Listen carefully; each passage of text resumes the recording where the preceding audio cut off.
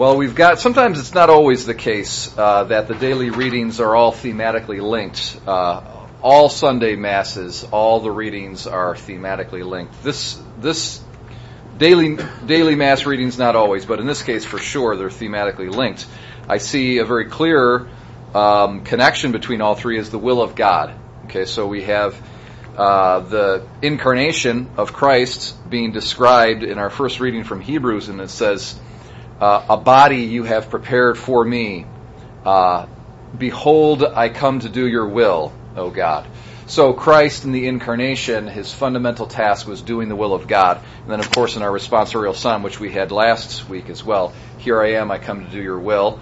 And then, of course, Jesus' main lesson here in the gospel is that those who do the will of God, those are his relatives, his brothers and sisters and mother.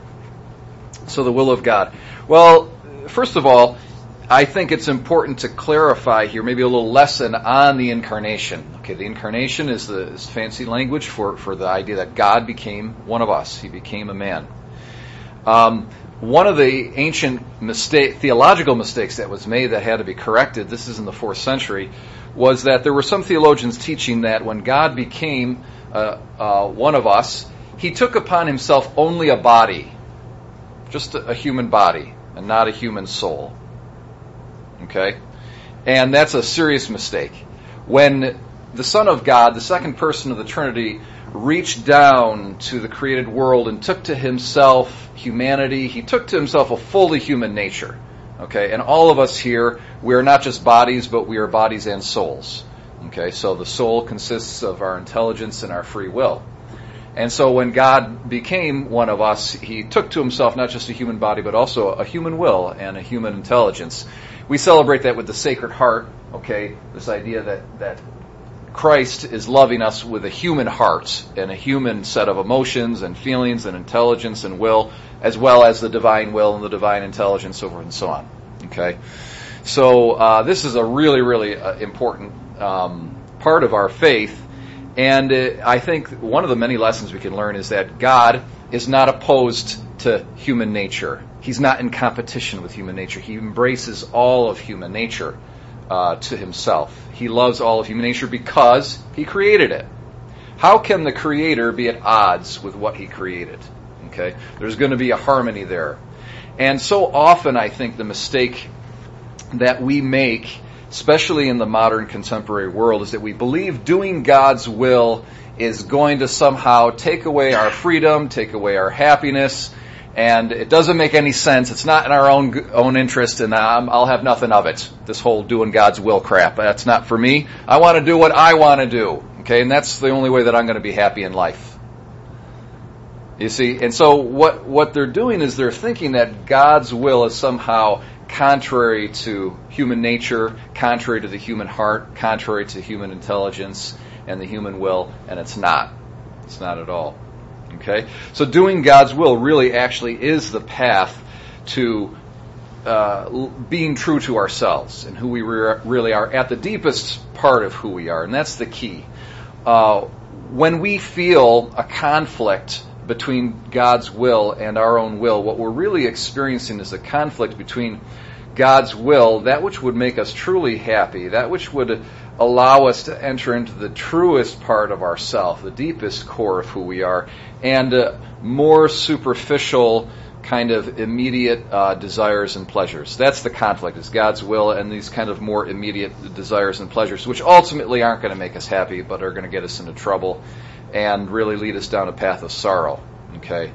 So, you know, the video game addiction or the sex addiction or the alcohol addiction or whatever these things are, those things are not really the path of happiness, and they're not really a way to access who we truly are as human persons.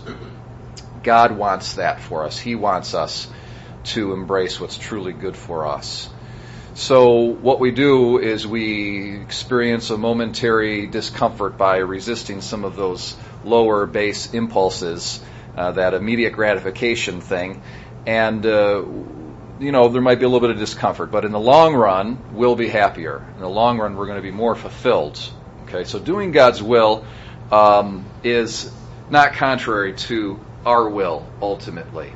Okay, it's only contrary to superficial desires and inclinations that come and go, all right, and that really are sort of ephemeral and temporary and not really the pathway to true lasting peace.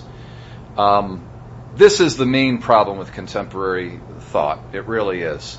We so often are afraid of God's will, thinking that it's going to rob us of our freedom. Now, I think sometimes, ultimately, if we really are doing God's will and we're really, really advancing on the path of holiness, there will come a time where we'll have to, God is actually asking us to literally embrace the cross. Okay, now that's not fun, of course. So Jesus did God's will. What did it get him? It got him killed, so that's true. Okay, so following the path of God's will it is in the first sense, and really in the last sense as well, following the path of nature, following the path of what truly makes us happy, ultimately following the path of our own will. The problem is this, though. Not everybody's doing that. Okay, that's how Jesus got crucified. He didn't voluntarily say, hey, that cross, could you guys just nail me to that thing? Okay, kill me. I want you guys to kill me. That's not what he was doing. He was doing God's will, and other people, because other people were not doing God's will, okay, they sinned against him and they crucified him. Now that could happen to some of us who are really following God's will and really growing in holiness. But I love this passage it comes from Hebrews, which is the book from which our first reading is taken. In Hebrews it says that, for the joy set before him, he embraced the cross, despising the shame. Okay, for the joy set before him, he embraced the cross, despising the shame. Despising the shame means the whole shame of the crucifixion, he looked upon it as nothing, that's nothing. Forget about you, okay?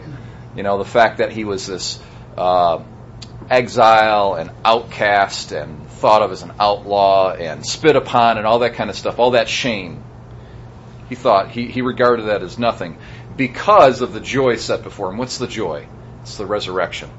Okay, so we know that whenever we do God's will, ultimately, even though sometimes it might lead us into a collision with people who are not doing God's will, okay, ultimately God wins and our happiness wins out.